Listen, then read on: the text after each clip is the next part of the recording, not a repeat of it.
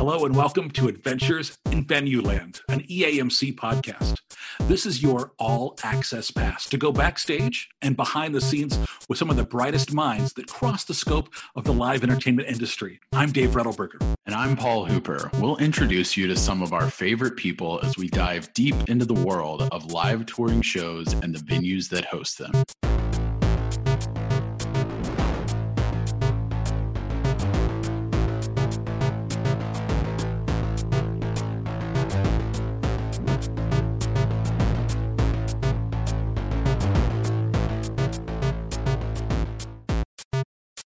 Our adventure today takes us to Austin, Texas, where as you're listening to this, of course, we're recording this a little bit before, but as you're listening to this, it is, opening day, if you will. It is the first live event, the first public event, I should say, at the brand new Moody Center, Austin, Texas. And here to talk to us all about his adventures through quite a career, which right now has him as the SVP with the Oakview Group. And of course, heading things up there at the Moody Center. Lots of good stuff to talk about today. Jeff Nickler, how you doing?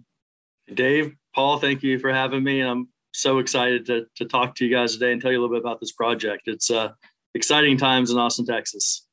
Now, as we're talking to you today, people are listening to the audio only version. They don't see that, but you're wearing a hard hat, right? This is how close to the wire we are in getting this whole thing together.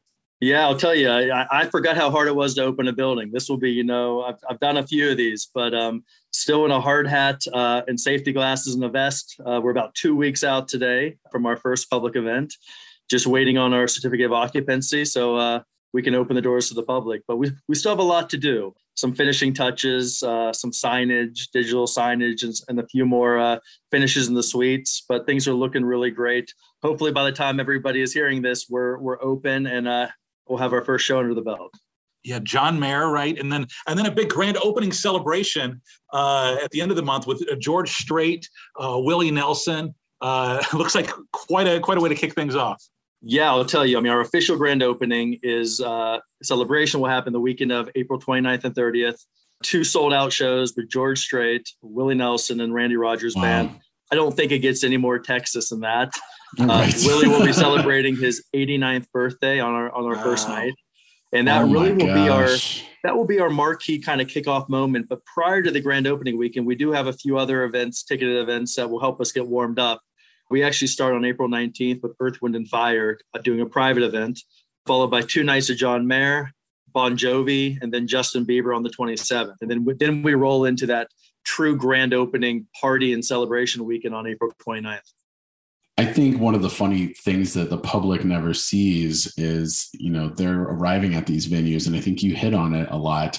They're arriving at these venues and they are like, oh my gosh, the doors are open, but they might not know all the hard work that goes into landing that plane right before the opening. And I think all of us on this call have, of course, either worked or known so many people that have opened venues, and it is kind of like a scramble. You're kind of like, oh shoot, we need to put this signage up, or sometimes it's literally printing things on the printer and taping them up in a hallway because you're like, oh crap, And I think what is both exciting but also challenging about that from your perspective, not only with Moody but your previous experiences? Well, you're totally right. Our goal when we open a building, and this is our third Oakview Group building opening, is basically to the public. Hopefully they don't notice. Those of us. Right. They walk into the building, they see a finished product, they feel really great and excited to be in this brand new building. Behind the scenes now can sometimes be a different story as you continue to have boxes and all those kind of day 2 finishes that need to happen. The goal is safely and efficiently open the building, right? But we'll still be working on some finishing touches here probably well into this summer, kind of the details, some of the backstage areas, some of the private areas the public doesn't see. Opening a building, as I mentioned, I forgot how hard it was. It's you are kind of building the plane as you fly it, and it's a pretty incredible experience because yes, there are some to-do lists and some grids from other buildings that have opened, but each building is so unique, right? So there's no true playbook. So inventing the processes and procedures, everything that the fan takes for granted, from ticketing to security to restroom flow to just all the details, the paint color in the restrooms, these small details that you as a fan walk in and just see, but years of planning have gone into it. So groundbreaking was December of 2019. Correct. And so tell us all about, place in the market, because you're there at the on the campus of University of Texas, correct? Correct. This building is really unique. We are building what will ultimately be what we believe to be one of the top 5 music venues in the country. And the fact that it actually is sitting on a college campus is unbelievably unique. This building is being 100% privately financed by Oakview Group and our partners, Live Nation, C3, and Matthew McConaughey, but will ultimately sit on land and be owned by the University of Texas. So we are going to build this building and then hand it over to the University of Texas. Now, what's important to remember is, yes, this will be a wonderful place for University of Texas to play basketball, but our intention is to drive this as a music venue, right? The city of Austin is in desperate need of a new world-class arena. The Irwin Center has been here for 40 plus years, still very functional, and has provided decades of memories for Austinites, but a world-class city needs a world-class venue. And that's what Moody Center will ultimately do. The true goal is for this to be one of the top music venues in the country, period. I think it is interesting. I feel like I remember even when you were announcing the very beginning of it happening, that was a focus from the get-go, is this priority is on music. Of course, there's basketball, and it's going to be a great place for University of Texas, but I love the idea of kind of not having music be the afterthought and more on the forefront of, we want this to be a premier music venue and a great basketball place, but you don't have to choose one or the other. We can be exceptional on both fronts. Yeah, I mean, our motto is music is an anchor tenant, right? This building, sure, it will be host to the University of Texas men's and women's basketball programs, but in too many pro sports venues around the country, the NBA team or the NHL team takes priority, and music, quite frankly, and concerts are an afterthought, but not the case with this venue. From the very design and then to the way we're operating it, it's a very dynamic building. One of the coolest things about this building is its versatility. For basketball, for college basketball, we are going to create a very rowdy home court environment for University of Texas. We will have a capacity of about 10,000 people. We'll put in these risers that will bring the action and the fans right down to the court. And we have this series of mesh acoustical panels that, with the push of a button, open and close around the upper bowl. So it takes this cavernous building and creates this one-of-a-kind, very deliberate 10,000 seat college basketball palace. Then fast forward to the concerts, we push a button, these mesh acoustical panels like garage doors rise up to the ceiling, revealing another 5,000 plus seats.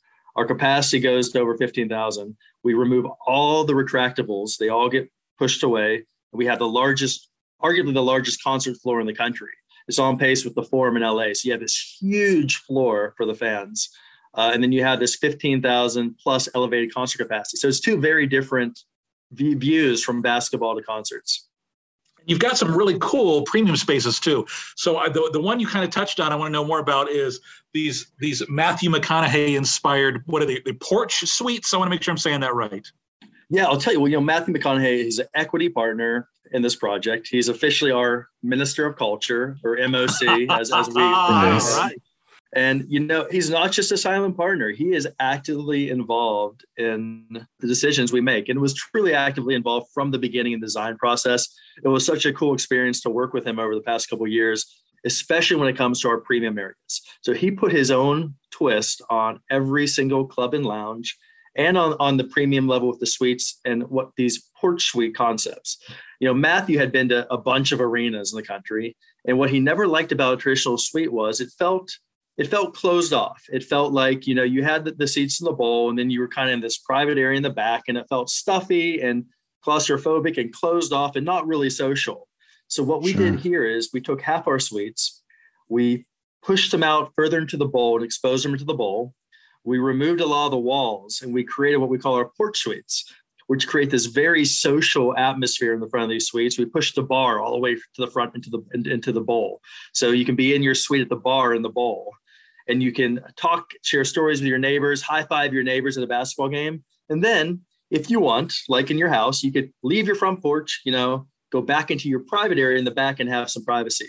But Matthew really wanted this front porch experience, which is so important to him and so authentic to Austin. That was a huge kind of design factor that he weighed in on. He also personally helped pick finishes out for each of our VIP clubs. Wow. As we approach this building, you'll hear me say this again and again, we wanted everything to be authentic to Austin, right? Authentic to Austin in every single way. This is a unique market, and a very proud, quirky, weird market, if we're being honest. And we wanted that reflected in everything we do. And Matthew understood that. So from the decor of the clubs to the cool art, he has been kind of hands-on in every way, and it really shows.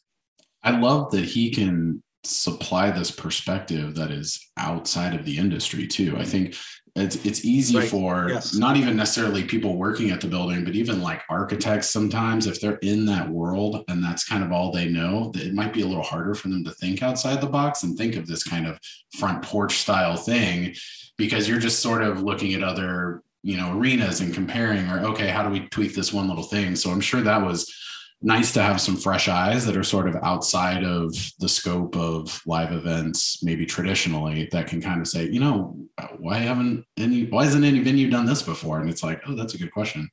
You're totally right. I mean, we were sitting in a boardroom at Gensler, which is our architect company at the time. Tim Lewicki was in the room, and Matthew brought up this idea, and Tim, who's opened up dozens of buildings around the world, right, kind of looks around the room. We all look at each other and we're like, yeah, that makes sense, Matthew. You're absolutely right.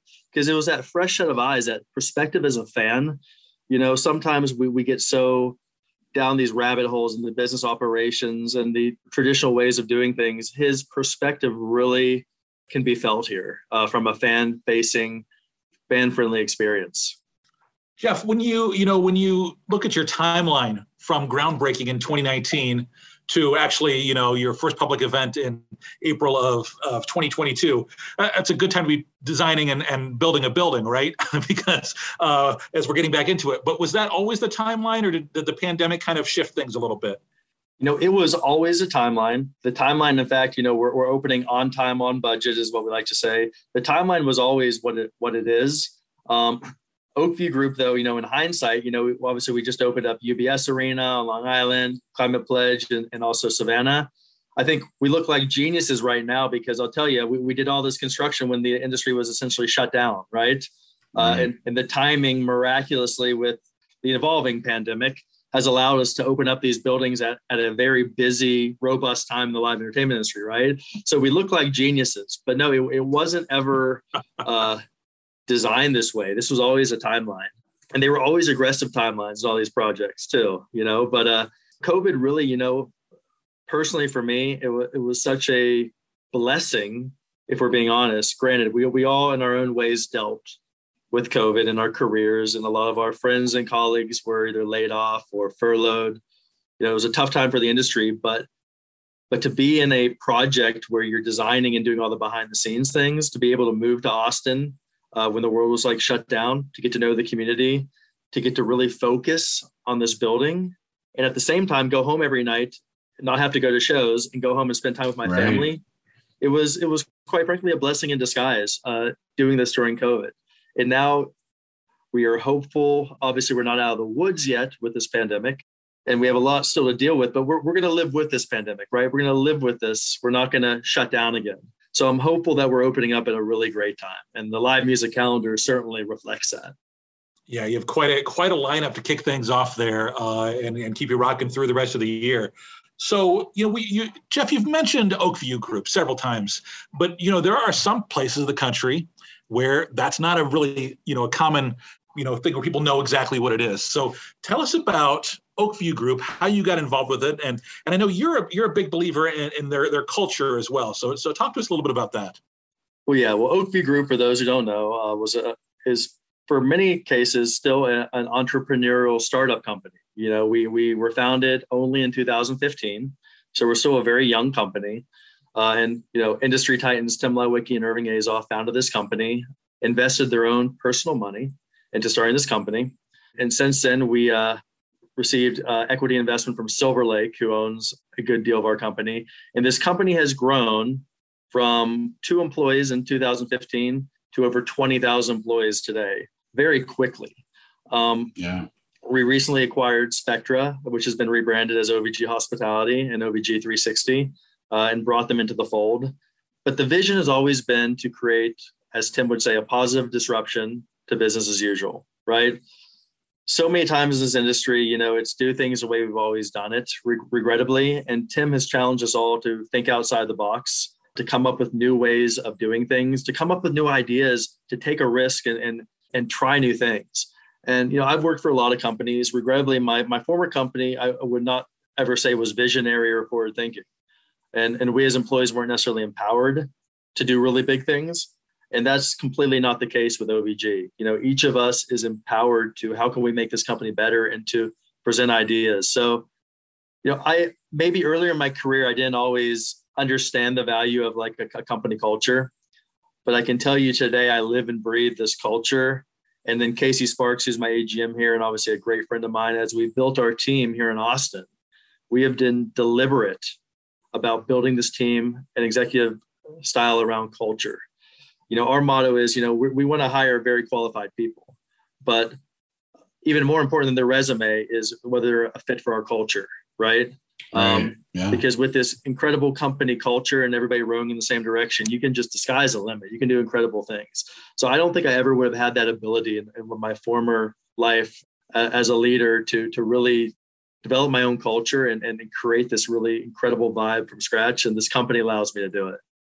And I think that's such an important thing too, not only for you all hiring people underneath you, but for the people that are getting hired to get brought into a company that's going to embrace what they bring to it and also elevate maybe their gifts and what they do. And so I think it's one of those things that it's kind of funny. Like, I think is we all have friends that maybe go after jobs or something and they're like, oh, I didn't get this thing. And I'm like, sometimes it's not because you're not qualified, but it's like, if they didn't feel like you were a good fit for them, probably they weren't a good fit for you either,? And so you have to kind of like go into a place that is going to embrace what you bring to it. And, then you feel comfortable there, they feel comfortable with you. And it totally plays into what you mentioned with that culture. Like you want people that are going to help support what your vision is, but also you want them to bring a different perspective maybe than you have. And so I think it's great from the top to bottom to kind of develop that and have that openness from the get-go. Yeah, I agree, Paul. I mean, nobody gets into this business, and we're in the arena business to make lots of money, right? That's just not, if you never want to sit down and calculate how much you make per hour, right? And in a lot of cases, especially when you're opening up a new building, employees, we are spending more time with our coworkers than we are with our families or our loved ones or our significant other or our pets, right? So you got to like the people you work with, right? And you got to like the people that you're in the trenches with, and having that culture and valuing that culture is so important. So Jeff, you talk about, why people get into this business as not being for the money. What brought you into this business? Because you did a lot of stuff in the hotel industry, right, to start off? Yeah, I kind of had a roundabout way to get in this industry, and things kind of just worked out for me. But I grew up outside of Pittsburgh, went to college in West Virginia, and a childhood dream of mine was always to live in Miami, Florida. So graduated college, packed my bags, and moved to Miami Beach. And my first career was working for Ritz-Carlton, the hotel company. Started initially in guest services and eventually graduated to guest relations roles and really part of the management team for Ritz-Carlton for South Florida. I was at a point in my career where I was getting a little fed up with South Florida and the rat race in South Florida, and I was looking for something new. And through a lot of coincidences and some friendships, I heard about an arena under construction in Tulsa, Oklahoma. And John Bolton, who's now a mentor of mine, and Casey Sparks, who's now a coworker of mine, took a chance on me and hired me to move to Tulsa. I had no venue experience, right? But they were opening up this new building in Tulsa, and they needed somebody to deal with all the suite holders, sponsors, and premium clients. And because of my high-end hospitality and customer experience, they thought I was a great fit. They thought I was outside the box, right? That I brought a new perspective to the arena side of things. So I came into Tulsa initially, set up all the programs and infrastructure for the premium services department, and very quickly grew in my role in Oklahoma. But I was never, ever thinking about this industry. And it was this leap of faith to move from, trust me, Miami Beach, Florida, to Tulsa, Oklahoma was a culture shock. It was a leap of faith to change my life and move somewhere I'd never been or spent time, right? And it turned out to be the greatest decision I ever made. And just very quickly in Tulsa, I got ingrained into the arena world, loving what I did. I very quickly transitioned to developing special events in Tulsa. We had owned and operated special events, eventually started learning booking. And that's where I think, got my passion. It was the booking side of the industry, the relationships with the agents, managers, promoters. And booking really, I think that role really set me up for what ultimately has happened today.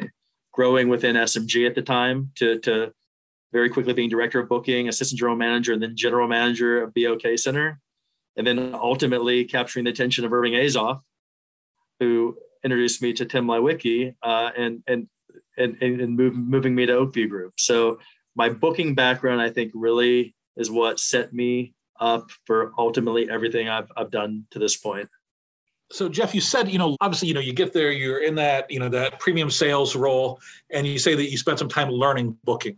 So somebody listening today is like, oh, I would like to do that. So how did you learn booking while on the job? Well, first and foremost, I spoke up. I explained kind of what I wanted to know about. I was fortunate to have a mentor in John Bolton who believed in me and believed that I could be something really special for the company. At the time, our assistant general manager was Jerry Goldman, who's now the VP of Live Entertainment at United Center in Chicago. And Jerry, quite frankly, was the very first person who really sat down with me and taught me the ins and outs of booking.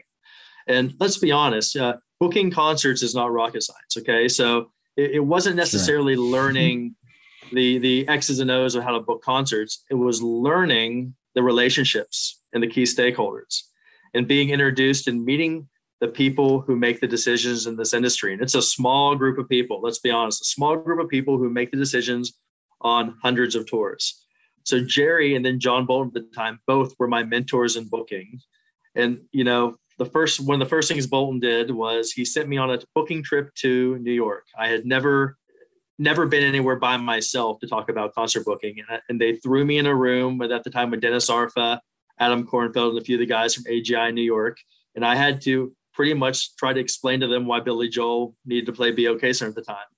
I was a nervous wreck, but right. They threw me to the wolves and just made me do it. Right. I mean, you learn by doing, and that's really kind of how it all worked out. But it really, again, it all comes down to relationships. This whole business comes down to relationships, and COVID probably more than anything taught us, A, this is a really small world, right? B, you can't ever burn bridges, right? Because you're going to end up working with somebody again. And C, relationships are of paramount importance. Probably one of the best pieces of advice I ever got from John Bolton, and it sounds so simple. He told me, Jeff, just do what you say you're going to do, right? As you talk to agents, promoters, artist management, stay true to your word. This business is built on trust, right? Do what you say you're going to do, and everything else will work itself out. So, those words were so important to me, and they sound so simple, but in a business built on relationships, trust, and in a business that's so small, you can't burn bridges.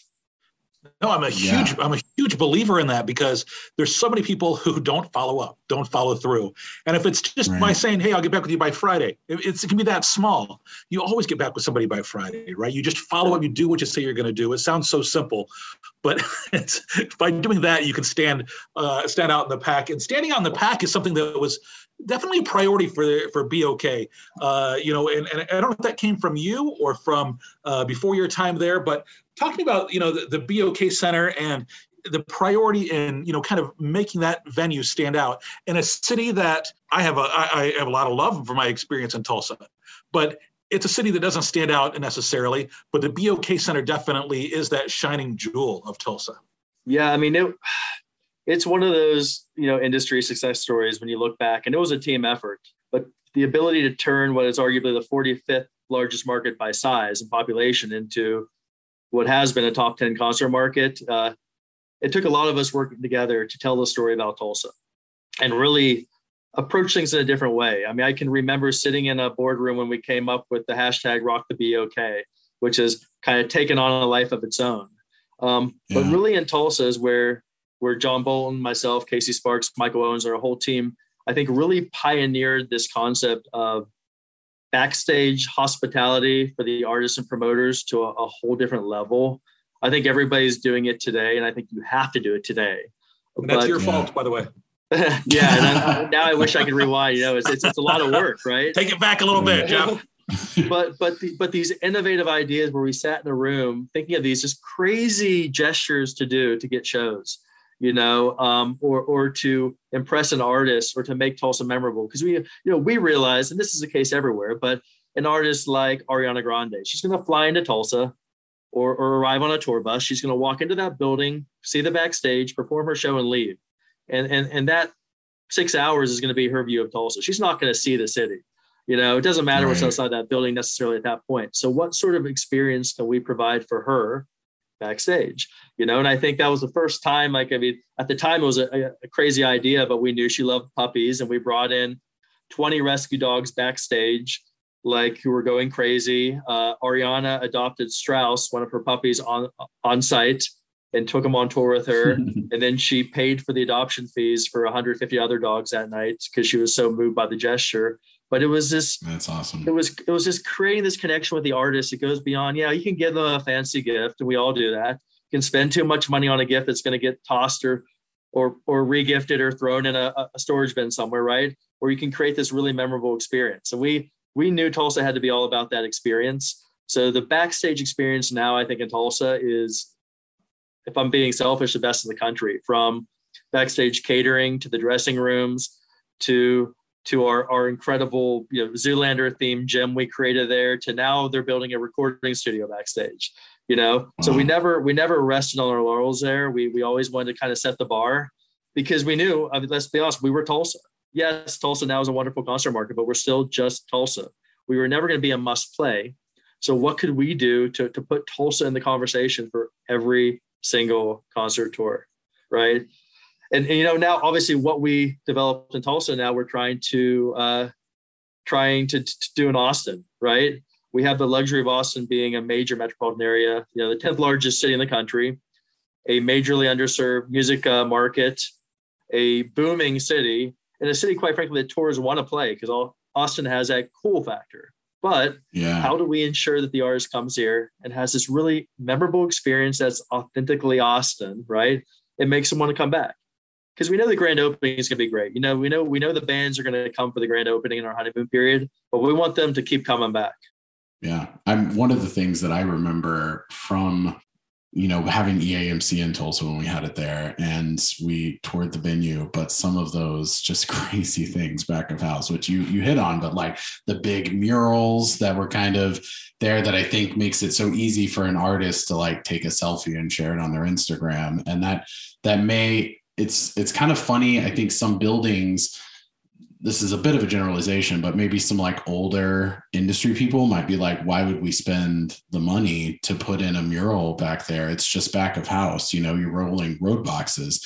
But I think you all saw that there is a big importance of having that kind of recognition back of house. And, something as simple as a big artist taking a selfie and posting it, that's getting seen by millions of people, and it's it's helping you with future tours. It's also clearly something that they want to capture.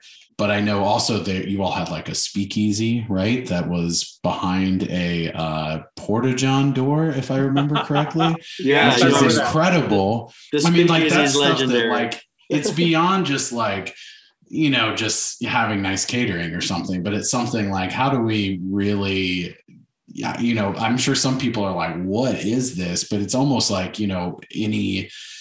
any excitement or anything that's different is going to catch people's attention, and it's going to make it stand out from the other 30 venues that they're visiting. Yeah. If they're going and getting good food and they're getting it at 20 or 30 other venues on that tour, they're going to remember the one that has the speakeasy, that has the Porta-John door, because they're like, whoa, that was really different, Yeah, it took a lot of work. The first thing we did, and people thought we were out of our minds, but we actually posted the position, did a nationwide search. We hired a good vibes manager.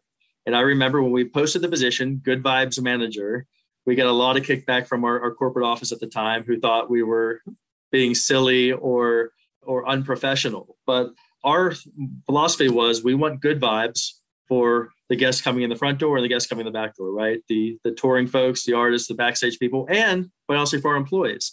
So the Good Vibes role was developed to provide good vibes to fans, employees, and back of house. And now that's morphed into a whole department in Tulsa. You know, it's something that Casey and I, when we sat in our office coming up with the name Good Vibes, like we were trying to come up with the most fun sounding job title, right, to get the right candidates. Right. I think here in Austin, you know, we're gonna take that concept and evolve it. Of course, it'll be the Good Moods Manager here. There's a Moody Center, but we have a whole plan here, right? I see what you did. You got to take Tulsa and one up of now, right? So, but it's you know, we have a whole plan here. Obviously, how do we curate an experience? And you know, again, it all goes back to being authentic too, right? You can't. I mean, a lot of buildings, I think, try to do these things, and it just comes across as staged or not genuine, right? How do you do something cool backstage and really, you know, pay homage to your community and make it feel real? And that's kind of the $1 million question you got to come up with in each venue. So Jeff, you know, one of the things, recurring themes of this podcast is how your identity can get so tied up, for better or worse, in your job. And so, you know, you were Mr. Tulsa, BOK for so long. Tell me about, you know, leaving Tulsa behind, what that was like for you. It was probably the most difficult decision I've ever made in my life, because, you know, we had developed such an incredible reputation and team there that to this day are still family. You know, it's my family there, you know, and it was tough, but, you know, at that point, BOK was coming off of our most successful year in venue history. The building was in really good shape and in a really great place. And I felt like I was ready for that next challenge. And it all started when Irving Azoff was in town, and Irving's become not only a good friend, but a mentor now. But he was in town with his band Fleetwood Mac, and they had decided to rehearse and launch the Fleetwood Mac tour in Tulsa. And Irving, from that point on, from Irving spending time in the building, visiting the speakeasy that Paul was talking about, seeing our backstage hospitality, Irving was hooked that he was going to hire me, and that Tim and him were going to hire me come hell or high water, that I was going to come to OVG. And to their point, they never let up. The conversations probably went on for a couple of years till I really took them seriously. But, you know, Tim and I met at a restaurant bar in LA for the kind of where he gave me his final push. And, you know, I was a little intimidating. At the time, he was trying to get me to come run the Arena Alliance, which was OVG's membership of 29 NBA and NHL facilities. And I was going to have to move myself and my family from Tulsa, Oklahoma, where I had a really comfortable life, to the west side of LA, and ultimately to Brentwood in LA. And that was a huge decision. And it was that's a big jump. Intimidating. Yeah. And I remember what Tim said to me. He goes, Jeff, you know, it's okay to be scared. If you're not a little bit scared about this opportunity, then something the hell's wrong with you if you're not scared, because you should be a little scared. But that's good, right? It's good to have a little bit of fear there, but you got to take a leap of faith. And taking that leap of faith and leaving all my close friends and everything I developed in Tulsa, that was a tough decision, but ultimately has set me up now for this kind of next chapter in my career. So I moved out to LA. We got a house in Brentwood, worked in our Westwood office at the time, overseeing the Arena Alliance, and being there in that office with Tim Lewicki every day, and Francesca, who's the president of our company, and upstairs from Irving, and to be able to get those relationships, it really set me up to write my ticket for that next chapter of my life. And that's what really caused them to entrust me to oversee this entire Austin project from start to finish. So things work in weird ways, but sometimes you have to take a leap of faith, right? It's in our industry, a lot of times you got to move on to move up. You know, that's what we tell the younger kids. So talk to us a little bit about that position that you had with as the SVP with the Arena Alliance, Stadium Alliance. What were you kind of doing on a day-to-day basis there? Well, the Arena Alliance is a really incredible group of arenas, 29 NBA and NHL facilities, arguably the top 29 major metro arenas in the country, that are all part of a membership. They all buy into this annual membership. And in turn, Oakview Group, our goal is to provide a return on investment. And we do that primarily in two ways. first, we work on their behalf to advocate for and influence content. So obviously, right at home, we work with Irving Azoff and all of his tours for Azoff Music. But we also work with obviously Live Nation, AEG, and all our promoter partners to drive content to all these venues. And on the flip side, we also have a global partnerships division that sells, right? So we take the assets of all 29 of these arenas, we package them together and we sell to national sponsors. For a national sponsor at the time like Walmart, it would be really unrealistic for them to do one-offs and buy assets at a bunch of different arenas. It would be a really difficult process to buy multiple arenas. But what we did is we aggregated those assets from all 29 arenas together and sold to Walmart, and in turn generated, in most cases, millions of dollars for these arenas. So basically, the Alliance is a membership group that provides a return on investment to these members. In my role, I really manage the relationships between all the venues, especially with the general managers at each venue. I travel to every single arena, got to know those venues well. I was there if they needed anything. During COVID, I helped spearhead a lot of our corporate OBG COVID initiatives. So we got all these buildings on the phone to talk through challenges together. As we learned, talking and sharing information was key during COVID. I work with our lobbyists to lobby on behalf of the Arena Alliance for national COVID relief for our venues and for things like that. It was a really wonderful job, and the fact that I got to meet what I think are the best venues and venue managers in the country. I got to see the 29 top venues in the country, and I learned so much.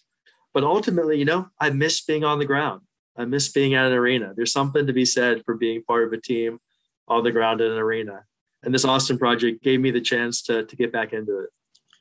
Yeah. So what was that move like from LA back to Austin? It was incredible. I'll tell you, Austin's got to be one of the greatest cities on earth. And I've moved around a lot in my career. And I think whether or not I'm in this specific role, I think I'm going to be based in Austin, or I hope to be based in Austin for the rest of my career. Talk about a one-of-a-kind spot, kind of the best of all worlds. You have big city amenities and this cosmopolitan flair, but you also have this Texas hospitality and this really quirky, eccentric Austin vibe. It kind of fit me perfectly. The analogy I use is if Tulsa and LA had a baby, it would be Austin. It's great. It's got kind of the best of all worlds. The weather, except for a couple months in June, is perfect. And I have this quality of life that I don't think I could have anywhere else. It's incredible. And it's really exciting to be in a city that feels like it's on the brink of greatness, right? I think through our lifetimes, there's always been that next it city. Those cities that are emerging or booming. And I think Austin is that it city right now. It's, the fastest growing area in the country. Over 200 people move here every day. With Tesla moving here, Oracle moving here, and all these big tech companies here, it's an exciting place, and it's kind of cool to be part of that energy. It's such a ripe music market too, which you kind of hit on, obviously kind of needing a updated arena, but there's so many clubs there. There's so much music history. It's kind of, and like with South by Southwest being there, it's so much ingrained in the culture. It's not like you have to teach the people of Austin how to enjoy live music. Like they're clamoring for it. True. And they want it. You just have to give them the venue to experience it. So I'm sure that's a kind of a cool thing, in that, you're coming into a market that people, they love music. It's already very much such a part of the culture, part of the history, part of everything. You're absolutely right. It's in the DNA here. Much like a Nashville or a Memphis, or what we would claim Tulsa as being a great music market, it's totally in the DNA here. People love live music, and they're willing to make an investment here in it. We've seen too. It was miraculous how quickly all of our premium seating and our suites and loge boxes and club seats sold out for this arena. The investment in live music here, people were buying club seat licenses here, not tied to any sports at all. That's really a unique model. Okay. Most major market arenas, you go in and it's people buying tickets that have access to maybe basketball and the right to buy concerts, right? Or right. Maybe your season hockey ticket tied with a first right of refusal to purchase tickets. Well, here people were purely buying the right to purchase music with our club seats. That is a brand new philosophy. and quite frankly, one that OVG plans to use in other markets as we build around the world. So you mentioned, as you moved around the world, your family moving along with you. You mentioned family a couple of times. Tell us about a little bit your family life. Well, I'll tell you, it's wacky right now. I wish I could see them a little bit more as we work to open this building, but Austin has been such an incredible step for me. So my partner and I have a wonderful 4-year-old daughter, Mila, who I think is loving everything about Austin. She just got her brown belt in Taekwondo yesterday at 4 years old, and is getting ready to start her Spanish immersion program in school. But, Austin truly, it feels like family here. I don't think I could have scripted something better to have work-life balance and to be so truly happy and content. I almost feel guilty saying that, how happy ever. I mean, I think I'm just waiting for something, to go wrong, because everything seems so wonderful right now, so I feel really blessed and really fortunate. The other kind of cool thing is, I keep mentioning, our partners in this project, Live Nation C3. Well, C3 obviously is based here. And C3 is kind of what I like to refer to as Live Nation Light. It's part of Live Nation, but there's this family element to C3. So getting to know, obviously, Charles Attal, who's one of the co-founders of C3, and Amy Corbin, who's based here. Our C3 partners here are like family too. So, they've kind of, the C3 folks here in town have embraced all of our Moody Center staff members as family too. And my family by default is part of that. So it's the activities and things to do with families here. It's amazing. I just can't say enough, Dave. Like, this place is perfect. They're printing T-shirts here that they sell around here saying, "Please don't move to Austin," because so many people are. And now I get it. It's just unbelievable quality of life. As a fan coming for South by and ACL, you never see that, or even for EMC a few years ago. You come, you stay downtown, you party. It's awesome, right? It's amazing. Yeah. But you don't get to see outside of the downtown bubble. This is a incredible city with amazing lakes to have fun on, and these microbreweries and hundreds of distilleries and wineries, and these great little suburban towns with their own charm. It really is a tremendous place. Like, I would encourage anyone listening, come down here, build a weekend around it, bring your families, come see a show, of course, but there's so much to do in Austin. It is such an incredible spot to visit, and you could fill a whole week, literally a whole week here with stuff to do. It kind of does almost, not quite on the same scale, but there is an interesting thing. Hearing you talk about it remind me of some of the kind of fun quirks of Tulsa. So I can see how you like both markets in that regard. Like, I remember going to Tulsa, and I cannot remember the name of it. I'm brain farting right now, and you'll know about that big bike race. What is Tulsa it? Tough. Yeah. Tulsa Tough, which is such a wild experience. And I remember I met up with some staff at BOK and went to that and was like, what is this? And it's just like one of those quirky things that the local people love. It's something that's so unique to that market. And I'm sure Austin is just filled with it. I know it is, because I've got family down there. I've come down a few times, and it's just, there's so many fun things that I think people that live there can be proud of, that like, this is our thing. This is our, weird quirkiness, I tell people in Tulsa that Austin is just like a great big Tulsa, right? Tulsa has so much cool stuff, from live music to breweries to awesome nature. There's just more of all that in Austin, right? It's a bigger city. In fact, it's helped me convince, when you look at our leadership team here at Moody Center, we actually have 7 executives who all came from Tulsa at some point. Right. Wow. So from Casey, my AGM, to Michael, our VP of programming, to Trudes, to Timbo, to Seth, we have brought a lot of our staff who helped us open up the OK Center over 15 years ago here to Austin to help us open up this building. And a lot of people say the same thing, that Austin's like a great big Tulsa. And I love that comparison, because I love Tulsa. Tulsa's special to me. Austin is kind of like this, my next chapter. It makes a lot of sense. Well, the next chapter is one we can't wait to see as things get underway at the Moody Center. Look forward to visiting the venue here in the not too distant future. Jeff, before we let you go, I want to hit you with our Fast Five. It's 5 quick questions, just looking for your instant response. First up, what was your very first concert? My very first concert, I was 9 years old, and it was Michael Jackson at the Pittsburgh Civic Arena. Wow. Bad Tour. Man.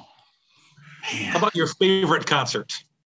Ooh, it's tough when you work in the industry. Right. My favorite band probably to see, though, is probably Coldplay. I think when you go to Coldplay, it's not only is it a concert, but almost like a religious experience. It's like a revival, right? You leave feeling religious, incredible, leaving that show. How about your favorite vacation getaway? You get a chance to go away for a week with the family. Where you heading? I would say anywhere with the beach. I'm definitely a beach guy.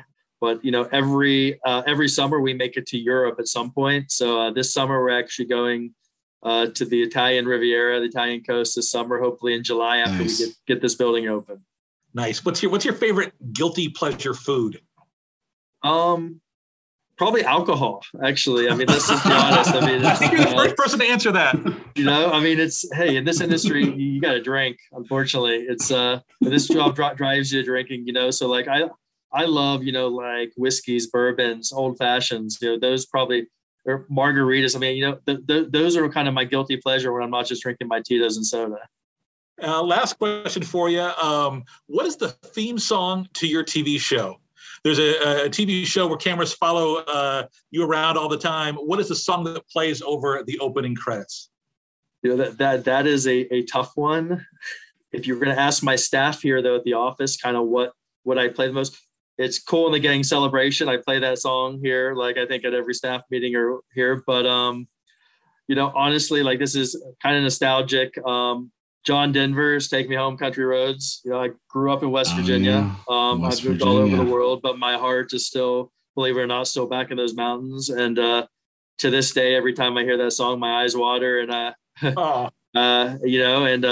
the first song my daughter learned was Country Roads. So that song is super special to me. I don't know if it's my theme song, but that's probably the most special song to me.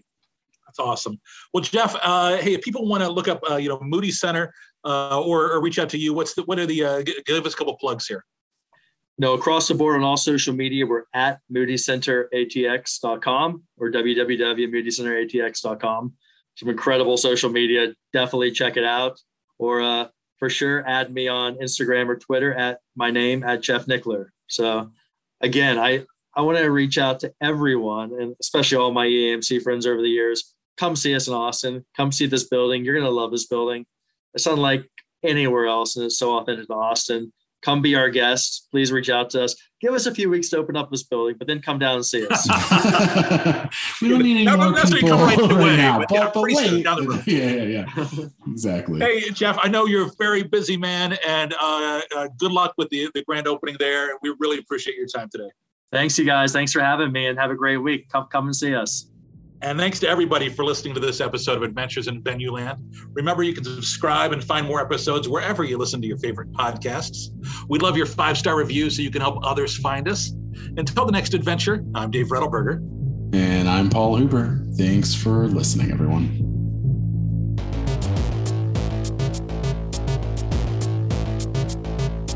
Adventures in Venue Land is a side project of the Event and Arena Marketing Conference, a nonprofit organization bringing together people in the field of live entertainment to discuss marketing, publicity, and sales trends. Find out more at eventarenamarketing.com. Audio editing and mixing by Camille Faulkner. Design and digital advertising by Megan Ebeck. Copywriting and publicity by Samantha Marker.